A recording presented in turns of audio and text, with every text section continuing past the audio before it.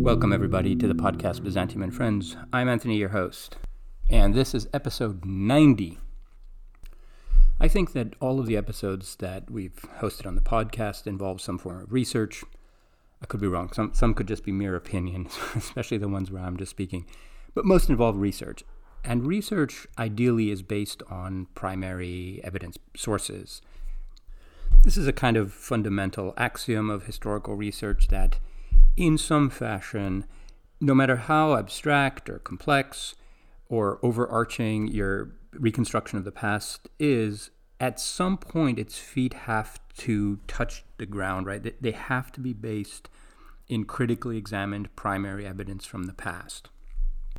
This can be textual sources, archaeological sources, and so forth. And it's not enough to just cite them or follow them sort of uncritically. You have to actually examine what it is that they're saying to us. What were they saying then? How can we repurpose them to speak to our sort of historical research interests? And the process of scholarship is cumulative in this sense. In other words, we build increasingly more complex and comprehensive and overarching models that incorporate other people's research. And to some degree, we have to trust that the research that we're building upon is itself rooted in a critical examination of actual primary sources. Of course, you often find cases where those sources don't exist, or they're not cited, or it's based on a misunderstanding, or just a myth, just something that someone made up at some point. And what happens often is that these elaborate house of cards sometimes get built on an original error that may have been made 60 or 70 years ago.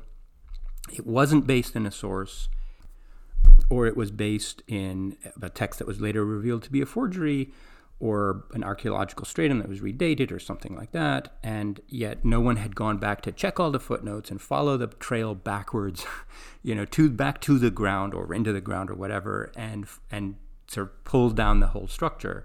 Occasionally that happens and it causes some convulsions, but generally there's a lot of reliance and trust that the groundbreaking work that lies at the foundation of all of our reconstructions and conceptual models was done and done properly and is reliable.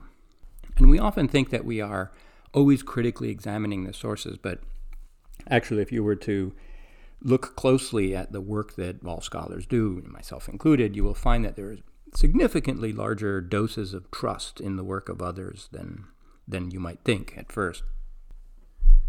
But what if that whole apparatus didn't exist? What if you didn't have all those decades and centuries of scholarship to build on, and all you had were some primary sources? I remember when I was in grad school, I sometimes fantasized about that scenario. Like, what if we could just clear the entire slate and begin again just from the sources? I knew that was a fantasy because even the sources are mediated through scholarship already. Like, we don't necessarily have unmediated access to the sources, even in manuscript form. Okay, but just as a kind of thought experiment, if we had to do it all again, would it end up looking anything like what it looks like now? Well, as it turns out, there actually were some people in history who were in a predicament very much like that. And we're going to be talking about one of them today. This is a 16th century German philologist named Martin Crusius. And as a philologist, he was a Hellenist and primarily a classicist. But at the time, the distinction between classical studies and sort of, quote, late things didn't really exist. So these scholars were just awash in a world of manuscripts and early textual editions, and they weren't so focused on explicit periodizations. They didn't necessarily define their identity in terms of fields. Those fields didn't exist. Crusius was a person who was fundamentally interested in the Greek language, and actually in all of its history. He even took an interest in modern Greek, as you will hear. And he was very interested in Byzantine history, in part because In Germany in the 16th century, there was a great deal of concern about the Ottoman Empire, and late Byzantine sources had a lot to say about its origins. But he was generally interested in history, especially in narrative texts that were written in Greek. But he did not have much by way of a scholarly apparatus. He just had most of those texts and was faced with the task of sort of reconstructing Byzantine history from them without being able to rely on chronologies and author biographies.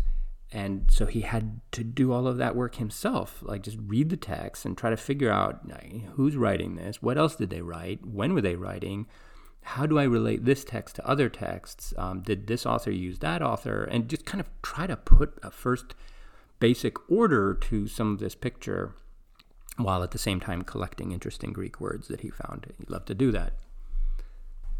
At the same time, Crusius was in the first or second generation of Northern European humanists who were not trained in Greek by a Greek speaker, right? So someone from the world of late Byzantium, so all of the philologists who fled or left Constantinople or other Greek-speaking lands and went to Italy and other parts of Europe, and one of their assets was their ability to teach Greek, and they did so.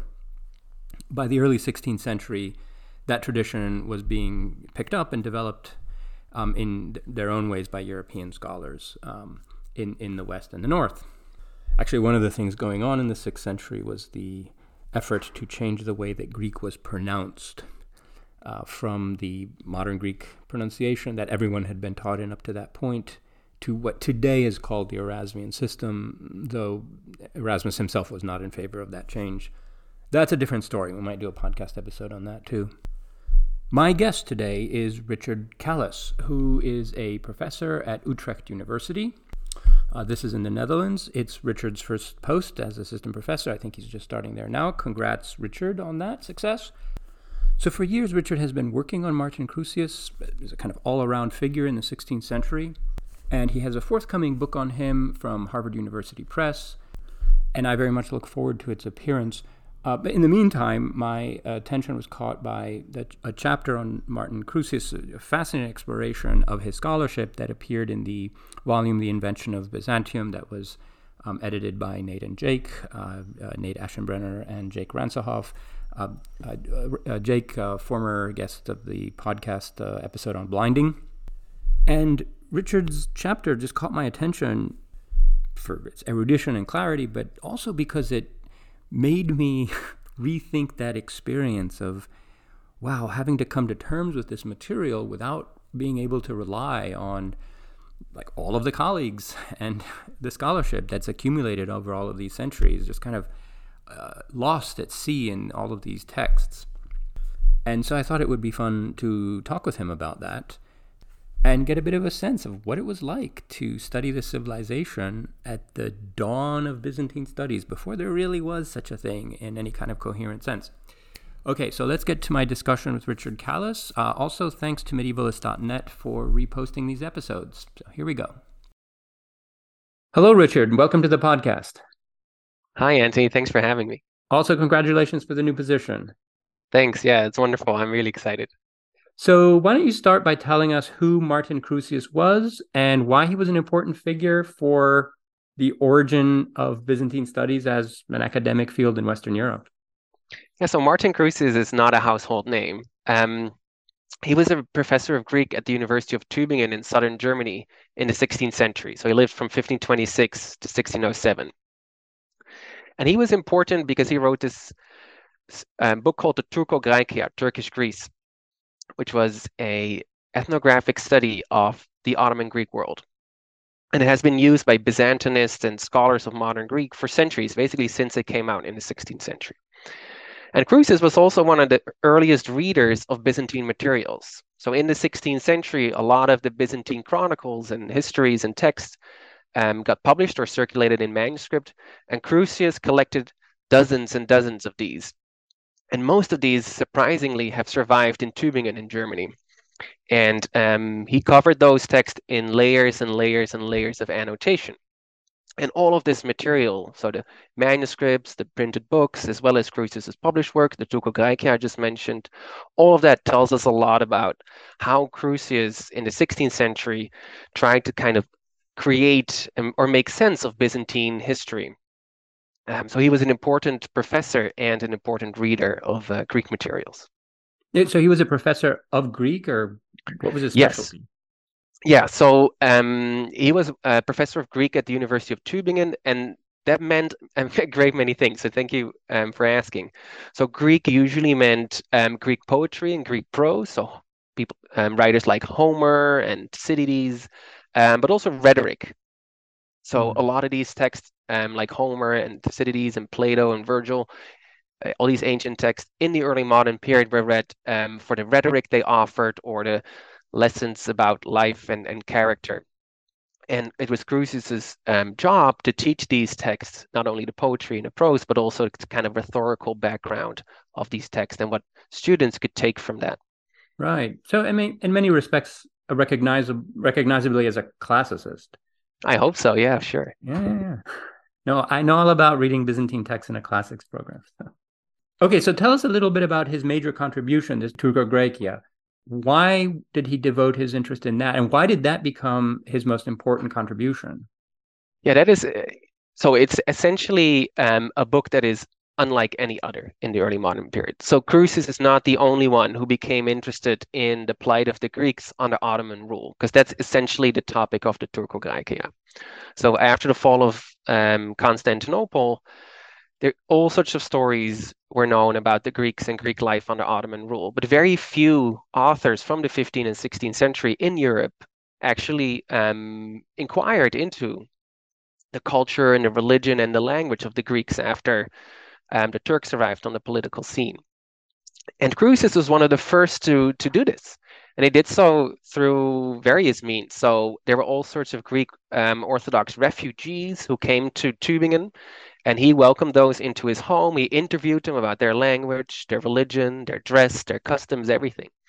He also maintained a correspondence with the Greek Orthodox Patriarch, and through diplomacy, through a chaplain who was a friend of his, he collected all sorts of manuscripts. So manuscript letters, but also chronicles.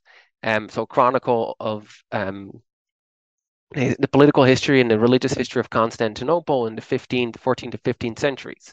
And all of that material he collected, and much, much more. And at some point, he decided to edit those materials. And basically, the result was the Turco Graecia.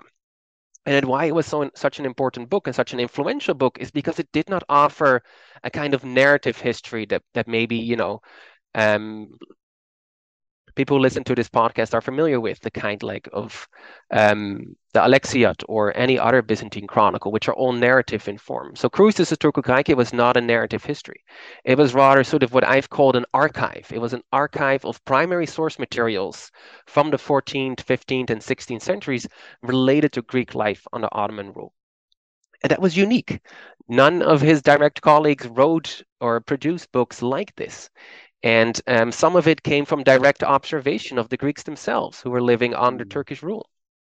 And so it was unlike any other book in the early modern period. And it became so influential because people like Edward Gibbon, famous 18th century historian, and later historians who were interested in kind of the Eastern Roman history, found in Crusius a singular source for studying the 14th, 15th, and 16th centuries, because a lot of the materials from that period that offered a Greek perspective on history are lost. Right. And all of those are still contained in the Turco Graecia. Right. And was he motivated at all by like contemporary fears of the expansion of the Ottoman Empire into Europe? I'm sure that must have been like a pressing issue, right? 100%. So it was very, very common in Crusius's world, certainly in early modern Germany, where he was from, to think of the Turks as a sort of existential threat to the Christian way of life. So in this, a lot of pamphlets and books circulated about the kind of damage the Turks had done to the Greeks and what they may or what they could do to basically Latin Christianity. On the other hand, that's not the sole reason why Crusius was interested in this. He was also interested in this world as a classicist, so he wanted to know what was left of ancient Athens, what was left of the culture of antiquity and the sort of scholarly world of antiquity. You know, Athens as a capital of learning and philosophy. And he was also interested in this world from a religious perspective. So Crusius was a deeply pious Lutheran who believed that he and his beliefs were very similar to the way Jesus practiced his beliefs. And the Greek Orthodox Church at the time, and actually up to this day, also believes it's the original church. So the church of the apostles, the followers of Jesus. And Crusius really hoped in talking to Greek Orthodox Christians to find an ally and to find someone that could confirm that his beliefs were correct. So there are different reasons why he reached out and became interested in the Ottoman Greek world. So political, religious, and scholarly. Yeah, and he's someone who's like what, the first generation Lutherans essentially. Pretty much, yeah. Yeah, there was this brief moment when Protestants thought that they could form some sort of alliance or axis of understanding with the Orthodox Church, and there was some kind of contacts, but it didn't quite turn out the way they hoped. No, it didn't work out at all, but he was definitely of that generation. So his parents were the first who converted to Lutheranism, who embraced Luther's message.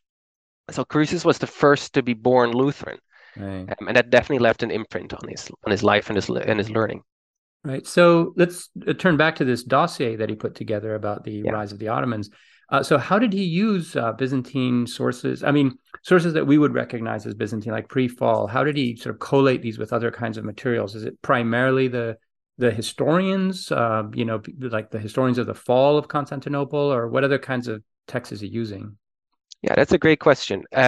So first of all, basically to clarify, what Crusius collected in the Turco Graeca mostly narrated everything that was a transitional moment between when sort of Byzantine history morphed into Ottoman history.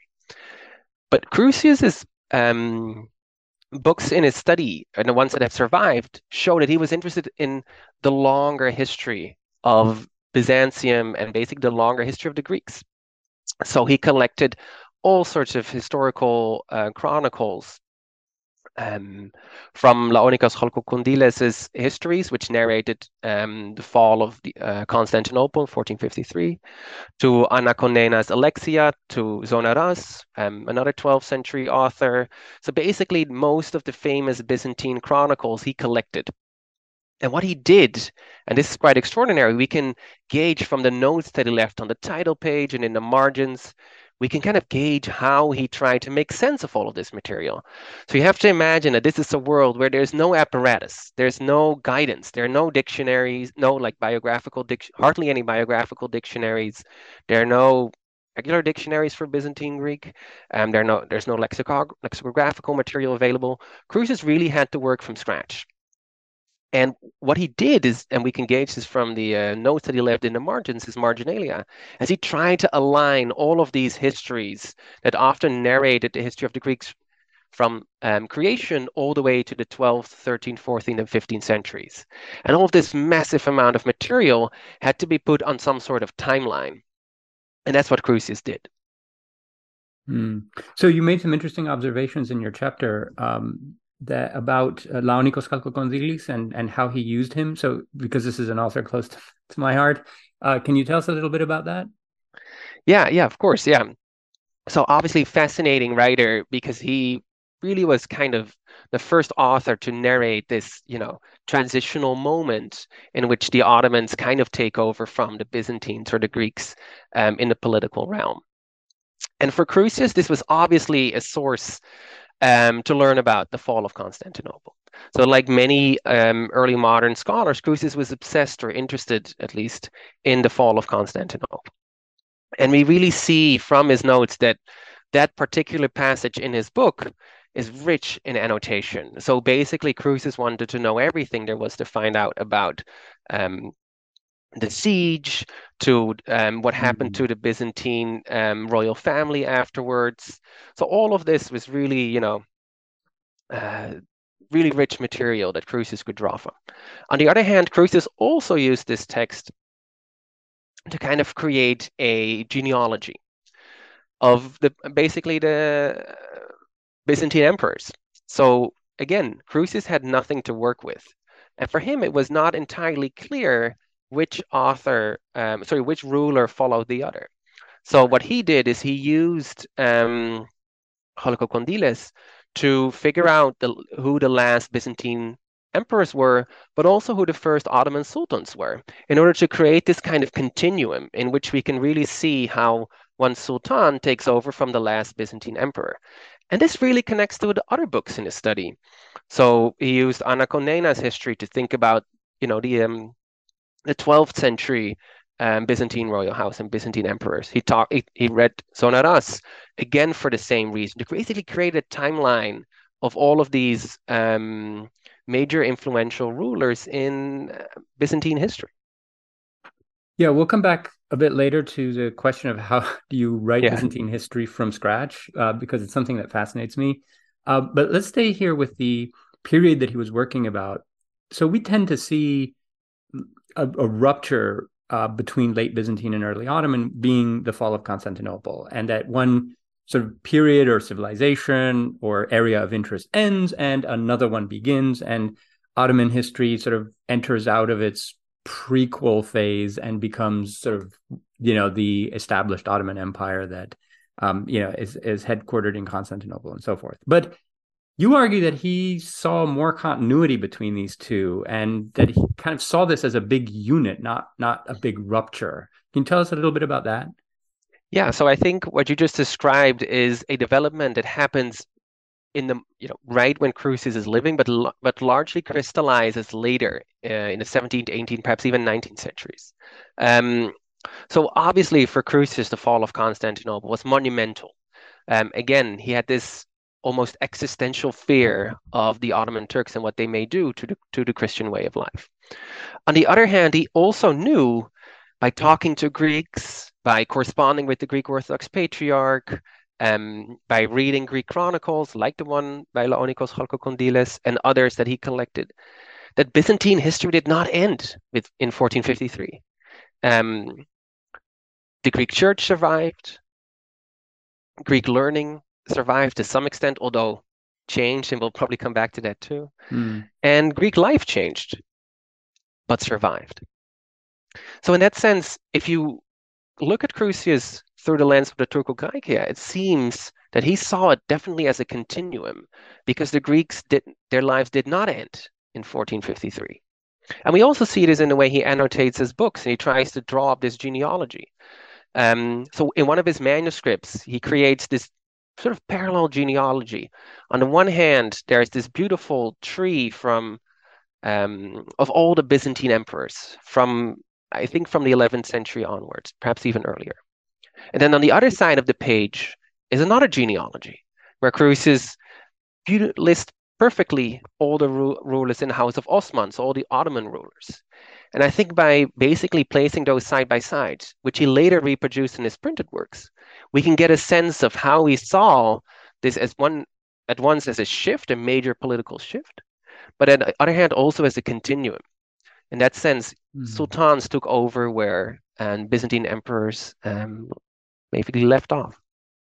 Yeah, and that's a valid perspective in many ways. If you think about the fact that Greek speakers had been under Turkish rule in Asia Minor since the 11th century, and in the Balkans for a century before the fall of Constantinople. So the Ottoman Empire, even without Constantinople, was very, very real, and had put down roots in those regions well before the fall of Constantinople. So the two sort of very much overlap, and I think he was kind of interested in that whole period of transition. 100%. And I think that also ties into the fact that Crusius saw, and this is definitely the Lutheran in him speaking, that the Greek world was to some extent in decline. In that sense, he very much was in agreement with what other Europeans observed, probably for the wrong reasons, but he also saw this world as a world in decline. But for him, this did not, and this is important, this did not start with the Ottomans. For him, he already understood that while the Byzantine Empire was still standing, that basically in terms of language and in terms of religion, there there were what he called corruptions. And in that sense, I think it's an important corrective that in Crusius's world, 1453 was a decisive marker, but it was also part of a longer story of decline that set in long before the Ottomans arrived on the political scene. So you said that he corresponded with the Patriarch at Constantinople. So how does that look? Like he writes like, "Hey, I'm a professor of Greek in Germany, and I've got some questions." Like, how does this correspondence play out? Yeah, it's an extraordinary correspondence. It's really crazy to think about it, but it started surprisingly exactly like you just described it. So it is in many ways a basically a very serendipitous affair. So in the 1570s, Maximilian II, the Holy Roman Emperor, sends a diplomatic party to Istanbul. And the then ambassador wants a Lutheran chaplain.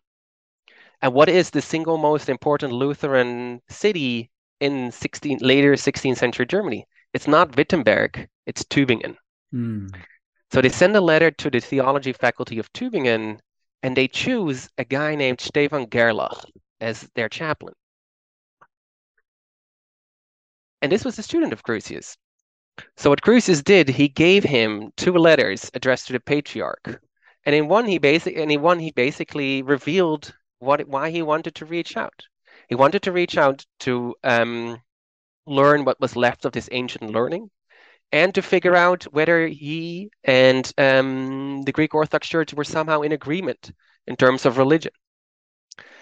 So had this ambassador never decided to look for a Lutheran chaplain, but a Catholic one, perhaps Crusius had never had the opportunity to write to the patriarch. So then when Gerlach ends up in Constantinople, or in Istanbul, Constantinople, it takes months for him to get an audition with the patriarch. And then finally, months after he arrives, he delivers the letters. And then the patriarch leaves to go on a visitation of the churches in his realm. So initially, it seems that this correspondence is doomed. But then somehow, and to my surprise, and to the surprise of many of these Lutherans, the patriarch did write back. And I think this is something that's perhaps a little bit more remarkable than people may realize, is because the Lutherans in the 16th century were not yet a defined movement. I mean, many people in Europe, and certainly in the Catholic world, thought the Lutherans were heretics and schismatics. And it was far from given that the Greek Orthodox Patriarch, the head of a venerable and ancient institution, would look kindly on a group of Christians who believed that the Pope was wrong. It was possible, but it was not a given. So it's a very serendipitous story, really. Did Crusius write in Greek? Yes, he did. Yeah. And then people always ask me, what kind of Greek? And here the story becomes a bit messy. So essentially, Crusius was perhaps the single most important professor of Greek in the 16th century in terms of teaching. So his lectures on Homer were so popular that the university had at some point decided to break down the wall of a lecture theater to accommodate all of the students. And he was also the first to teach modern Greek, what we would call modern Greek, but essentially was a type of Greek vernacular at a European university in the 16th century. And the kind of Greek that he used to write to the patriarch is a mixture of classical Greek and sort of ecclesiastical Greek, kind of, because a lot of the language obviously is theological in nature, but the rest was all a variation of classical Greek, really. Right. That sounds fascinating. I have to get that letter and read it. Is it published? It is published. Yeah, I'll send it to you. It was published a year as part of the whole correspondence with the patriarch is published. Good. In 1585 from the top of my head. Good. So in addition to his historical/strategic interests and theological initiatives, Crusius had other interests in contacting Greek speakers, and you talk about these a little bit, such like, in his interest in classics and in language. Can you tell us a little bit about that? Yeah, definitely. So again, as I mentioned, Crusius was the first to teach the Greek vernacular at a European university. He was the first Westerner, actually, since antiquity to call himself a philologist. And he says in many different letters and documents that he loved everything Greek. And sometimes he was drunk on Greek. So he really was someone who had an extraordinary passion for things Greek, and especially the Greek language. So this is slightly anecdotal, but such a good anecdote that I have to tell it. So for decades, Crusius went to the local church in Tübingen, and he took notes of all the sermons delivered in German, and those notes were in ancient Greek. And he did this while kneeling in the church. And he writes, and there are 19 manuscripts with notes to 7,000 sermons. Wow. And smaller notes, longer notes, all of them in ancient Greek. Wow. And he said he did this to practice himself in note taking, to avoid the devil, that the devil will make him his thoughts wander, because you should obviously be listening to what was being preached, but also to encourage his students in this good practice. So he had an extraordinary command of the ancient Greek language, and he was extremely interested in learning what had happened with the Greek language after antiquity. So he collected a lot of Byzantine chronicles, but also Byzantine saint lives and other letters from the Byzantine period, other documents from the Byzantine period, and letters from 15th to 16th century to kind of understand what varieties of Greek there were. He wanted to know what languages, what type of Greek was spoken on various Greek islands. He wanted to know how Greeks pronounce certain things. So he was interested in all sorts of aspects of the Greek language. Yeah, that's an interesting anecdote. I don't know if that would work with our students today. Probably not, yeah. As a Greek prose comp exercise.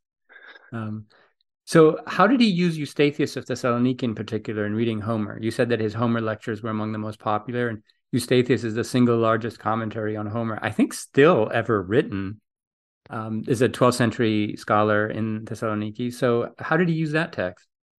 Yeah, so again, this is one of those texts that has survived from Crusius's library, and it is rich and rich in annotation. It says the 16th century edition that he used was a 3-volume edition that he read in the course of 20 years. So the first note is from somewhere around 1560, and the last note from sometime around 1580. So he took his time.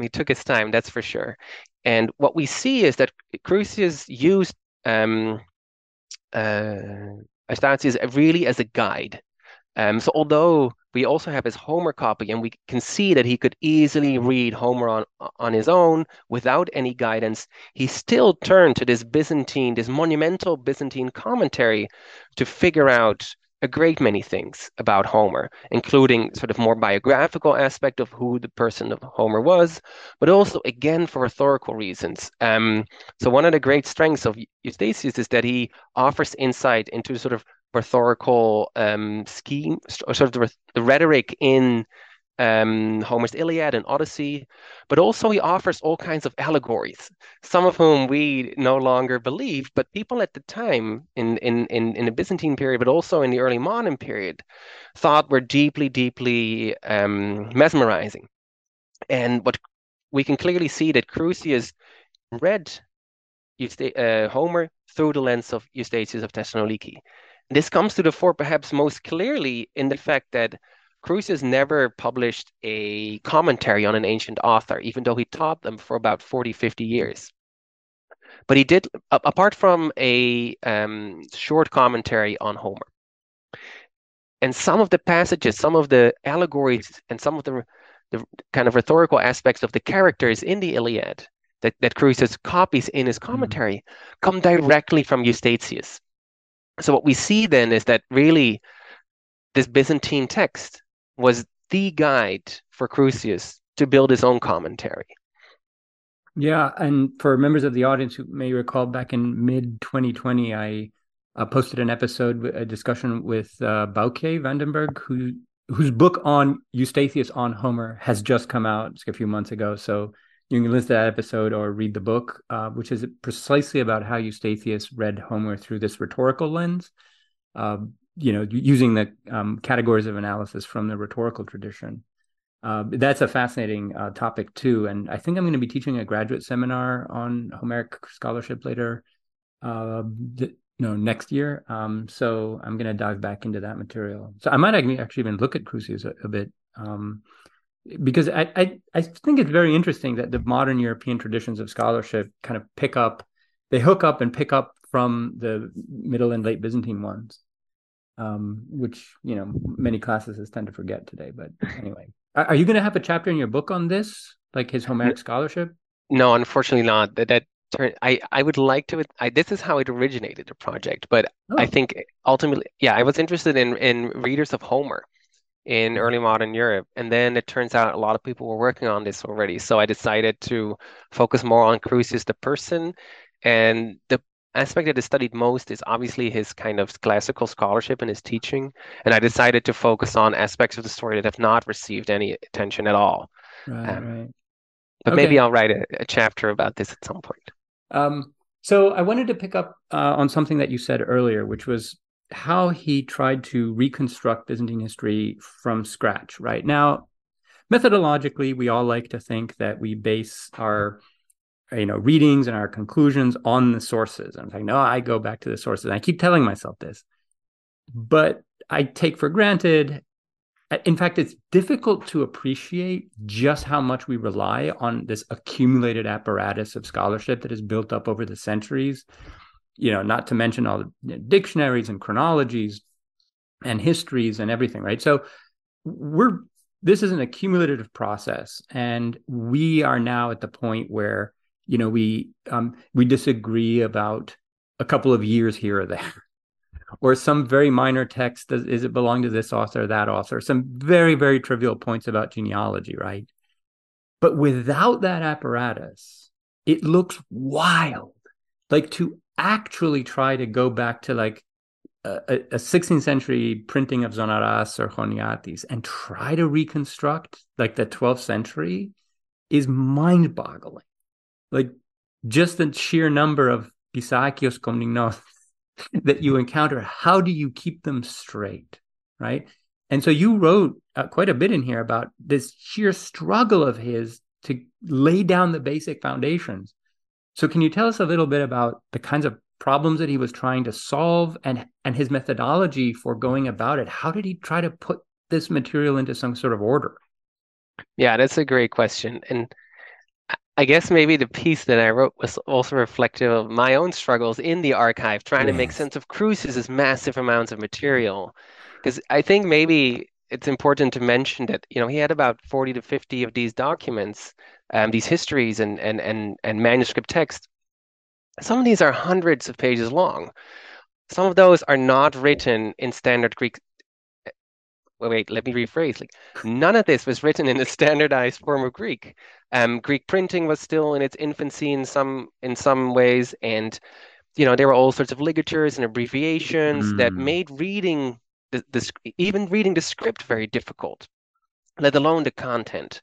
So I think that's the most basic element first, is to realize that the sheer layout and was already challenging. Then there was the content, and Crusius was obviously someone well versed in ancient history. But what do you do? Like, where does it? How did that story continue? Where did you start? Unfortunately, it's unclear which book Crusius read first because he didn't date all of his books. But by kind of comparing the text, we can really get a sense that he read most of this material in the 1560s, 1570s, partly because he started to teach on Homer and he read Eustathius. But then Eustathius was not someone who was just a commentator on Homer. Obviously, as Bishop of Thessaloniki, he was also a historical figure in his own right.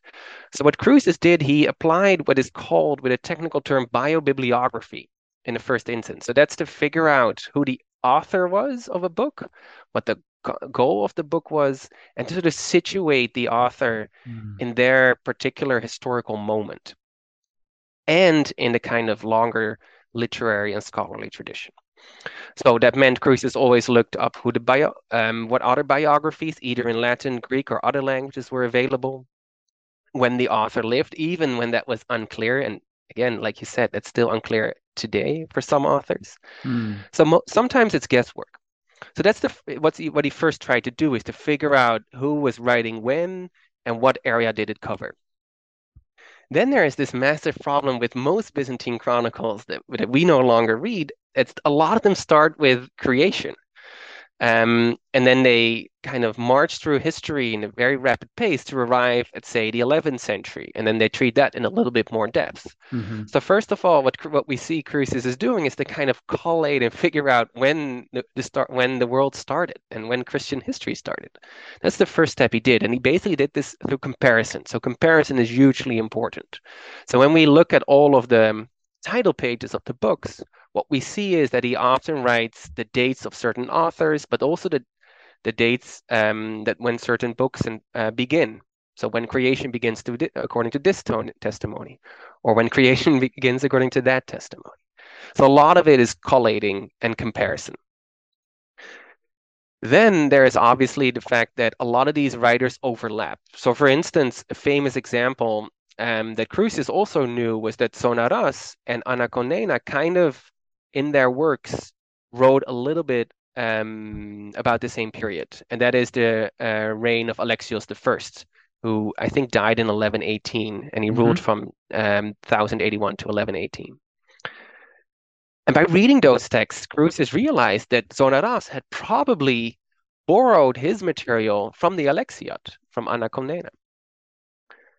So there we already see that he had a sense of the kind of collating that was necessary and to kind of creating maybe what we would call a stemma, so a kind of scheme to realize who was borrowing from whom. So that's, I think, the second step, to figure out not only who is writing what, but also who is borrowing from whom and where one story ends and where the other story picks up. So what he did is, in a lot of these title pages, basically also creating lists of authors and historians. So then we have first have Zonaras, then Anaconena. Then we have, first we have an author called Hedrenos, who wrote the Synopsis Historion, which is basically a history from creation to 1057. Then we have the history of Anaconena, then the history of Zonaras. And then we have Niketas Choniatis, who picks up exactly where the Alexiot left off. So in that sense, what Crusius was doing is reading these books, annotating them, and creating on the title page of many of these books a kind of list, simply a list. So those are the first two steps. And then obviously there was the content. How do you make sense of all of the massive amounts of sultans and Byzantine rulers? And that's where genealogy played a role, which I already mentioned in kind of this stemma. But what he also did is, there was, like you said, there was hardly any help. But what he did try to do is basically read everything there was to read about imperial houses in Europe. Because a lot of times the Byzantine house was either through marriage or through contacts connected to other imperial families. So we see that he reads Latin histories, we see he reads vernacular histories, and every person mentioned there that he recognizes from his readings of Greek materials and Byzantine materials, he then copies in the margin to kind of create cross-reference across all of these books. And just mind you, this is a massive amount of material. So every book in Crusius' studies, basically every Byzantine book, has dozens of cross-references. Unfortunately, he never created a synthesis, so it's unclear to me to what extent in his mind it all made sense. But we can clearly see that he used those kinds of tools that were being discovered right at the time about cross-referencing, biobibliography, genealogy. He used all of those scholarly tools to basically navigate his way through what was called like a labyrinth of books. Now, I'm guessing that the history of the Crusades might have provided a scaffold on which to hang a lot of this, because, you have the First Crusade is linked to Alexius, like in Western sources, the second to Manuel, the third to Zacchius Angelos, right? So was he using Western accounts of the Crusades passing through to kind of try to pin the Eastern narratives to a single chronology? Yeah, there's some evidence that he did know about Western histories of the Crusades. However, somewhat to my surprise, this is not the overarching frame. So when I looked at his books,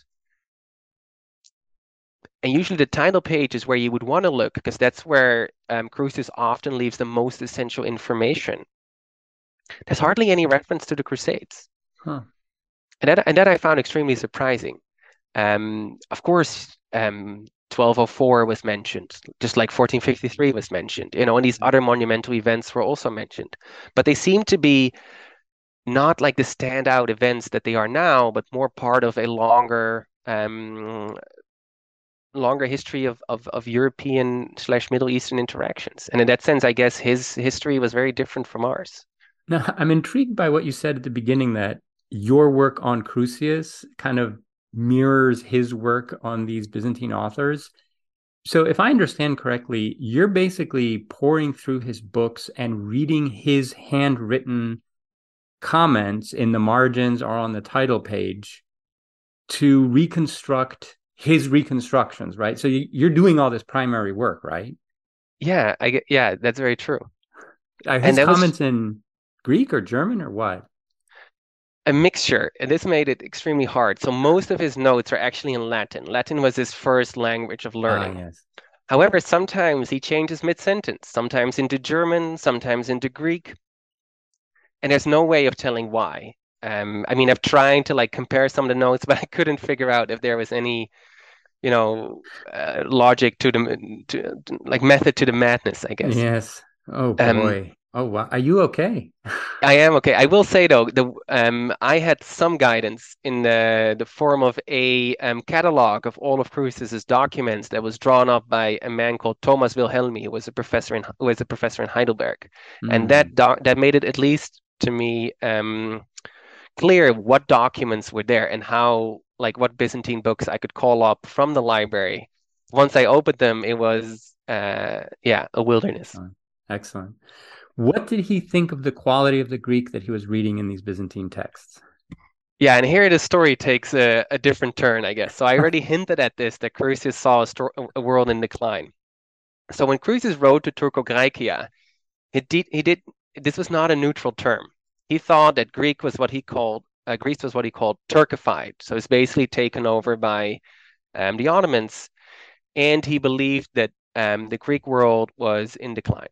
Essentially, the language had become corrupted, and their religion, the religion of the Greeks, was marred by all sorts of superstitions. So he essentially was drew a very negative conclusion, a very pessimistic conclusion based on what was essentially a very rich corpus of material. And he was not pleased by what he saw, especially concerning the Greek language. And here we see Crusius really as a purist. For him, the purity of ancient Greek was unmatched. Again, it is not clear what for Crusius was the pinnacle of Greek, obviously, because every Hmm. student of Greek knows that there is no one form of Greek. But Crusius believes that somehow the Greek of Plato or Thucydides or antiquity in general, but in unspecified ways, that Greek was pure Greek, and that everything that deviated from that ancient norm was a corruption. So a lot of the word he used was called Barbaro-Graeca, basically barbarian Greek. Hmm. Um, a lot of his colleagues used that term as well, actually. So he was very pessimistic about all of these corruptions, and he did not only see those in the Greek text that he was reading, he also saw it in the orthography. So basically, the way Greek texts were spelled was also something Crusius disapproved of because there was all these vowel shifts that reflected vernacular Greek and basically changes in how the Greek language was spoken that then also made their way to how Greek was written, and none of that pleased Crusius. So he was very, very dismissive of some of the text that he read in terms of language. Yes. I often wonder about this kind of phenomenon, especially when people refer to the purity of a language, because I'm not entirely sure what the epistemological standard for measuring purity in anything is. I mean, you have to have a standard. And if you say, okay, my standard for Greek or Attic Greek is, I don't know, Plato or Demosthenes, then by circular logic, anything that's adjacent to those texts is pure. And okay, and if it's not, it's not. but there's not some sort of objective standard outside your data set that you can bring to a language. Anyway, it's kind of weird. And what's also interesting here is that the story is so ironic. Crusius calls himself a philologist, a lover of the Greek language. He knew that languages changed over time. Yeah, yeah. He was very attentive to regional diversity. And somehow none of that richness could convince him that this was simply how languages evolved. Even by comparing Homer to Plato, he should have realized that the Greek language had never been stable, that purity had never really existed in one singular form. And yet, that's what he concluded. And in that sense, this is a story full of paradoxes. Yeah, or it might just be human. I mean, well, I'm 50 now, and honestly, the things that I see going on in the English language make me into a grumpy old philologist. It's like, you're not supposed to do. No, I get it. But this is something, I've seen in my lifetime. To be grumpy about something that's happened over the course of 2,000 years is kind of odd anyway. But would you say that, so we see in Crusius some of the sort of fascination with Greek history and language and Byzantine history that gives rise to eventually specialized professional disciplines, but we also find, some of the prejudices that got baked into those fields. They're all there, right? Exactly. Right. So any final thoughts about Martin Crusius? So where do you leave us? So your book will be coming out in a couple of years and you're still working on it. I look forward to it very much. But you want to leave our audience with any sort of final thoughts about the man, the period, the projects that he was engaged in? Where are we now? Yeah, that's one thing, of course, is like go read his works. And I guess in the future, go read my work. But I think one of the things that I found extremely rewarding about working on a complete unknown person, because Crusius is not only unknown for Byzantine historians, he's unknown in early modern circles. He was no one had ever written about him. And then I was lucky enough in the archive to have this rich amount of material that obviously it was sometimes difficult to figure out how to navigate through all of this material. But it was so rewarding. And I think if we really want to get a sense of the richness and layeredness of the past, it's extremely useful to compare printed sources with manuscript sources. So one of the richest sources that I used was Crusius's 9-volume diary of basically 1,000 pages each, in which he recorded in great and granular detail everything that happened to his life. And to be able to reconstruct in its full richness a story of a single individual, a scholar, who was in many ways very human like you and me, that to me made a very deep impression. And that moved me greatly. And it also made me realize like my own position as an academic. And in that sense, I can only recommend doing that kind of work, to descend on the archives and look at scholars as private materials. It's very important work. And I find it's relevant even to discussions about like Orientalism, like and the Orientalist tradition in the 19th century, where it's easy and legitimate to call out the biases and all of this, but you have to also acknowledge the hard work that he put into reconstructing a very, very different culture than his own. And yeah, his love for it, even though it was accompanied by, kind of, some negative ideas, and who doesn't, right? But anyway, I think that I appreciate hard work, especially when it's done overtly and for a good purpose. And so I want to learn more about this person. Yeah, well, thanks for having me. And this has been such a great series of podcasts, and I am very honored to be contributing to one. Oh, thank you very much. No, I really loved your chapter in the book, and I immediately made a note. There I am making notes in the someone might write a history of this podcast by looking at my little notes. Okay. So thank you, Richard. It was a pleasure. Thanks, Anthony. Thank you.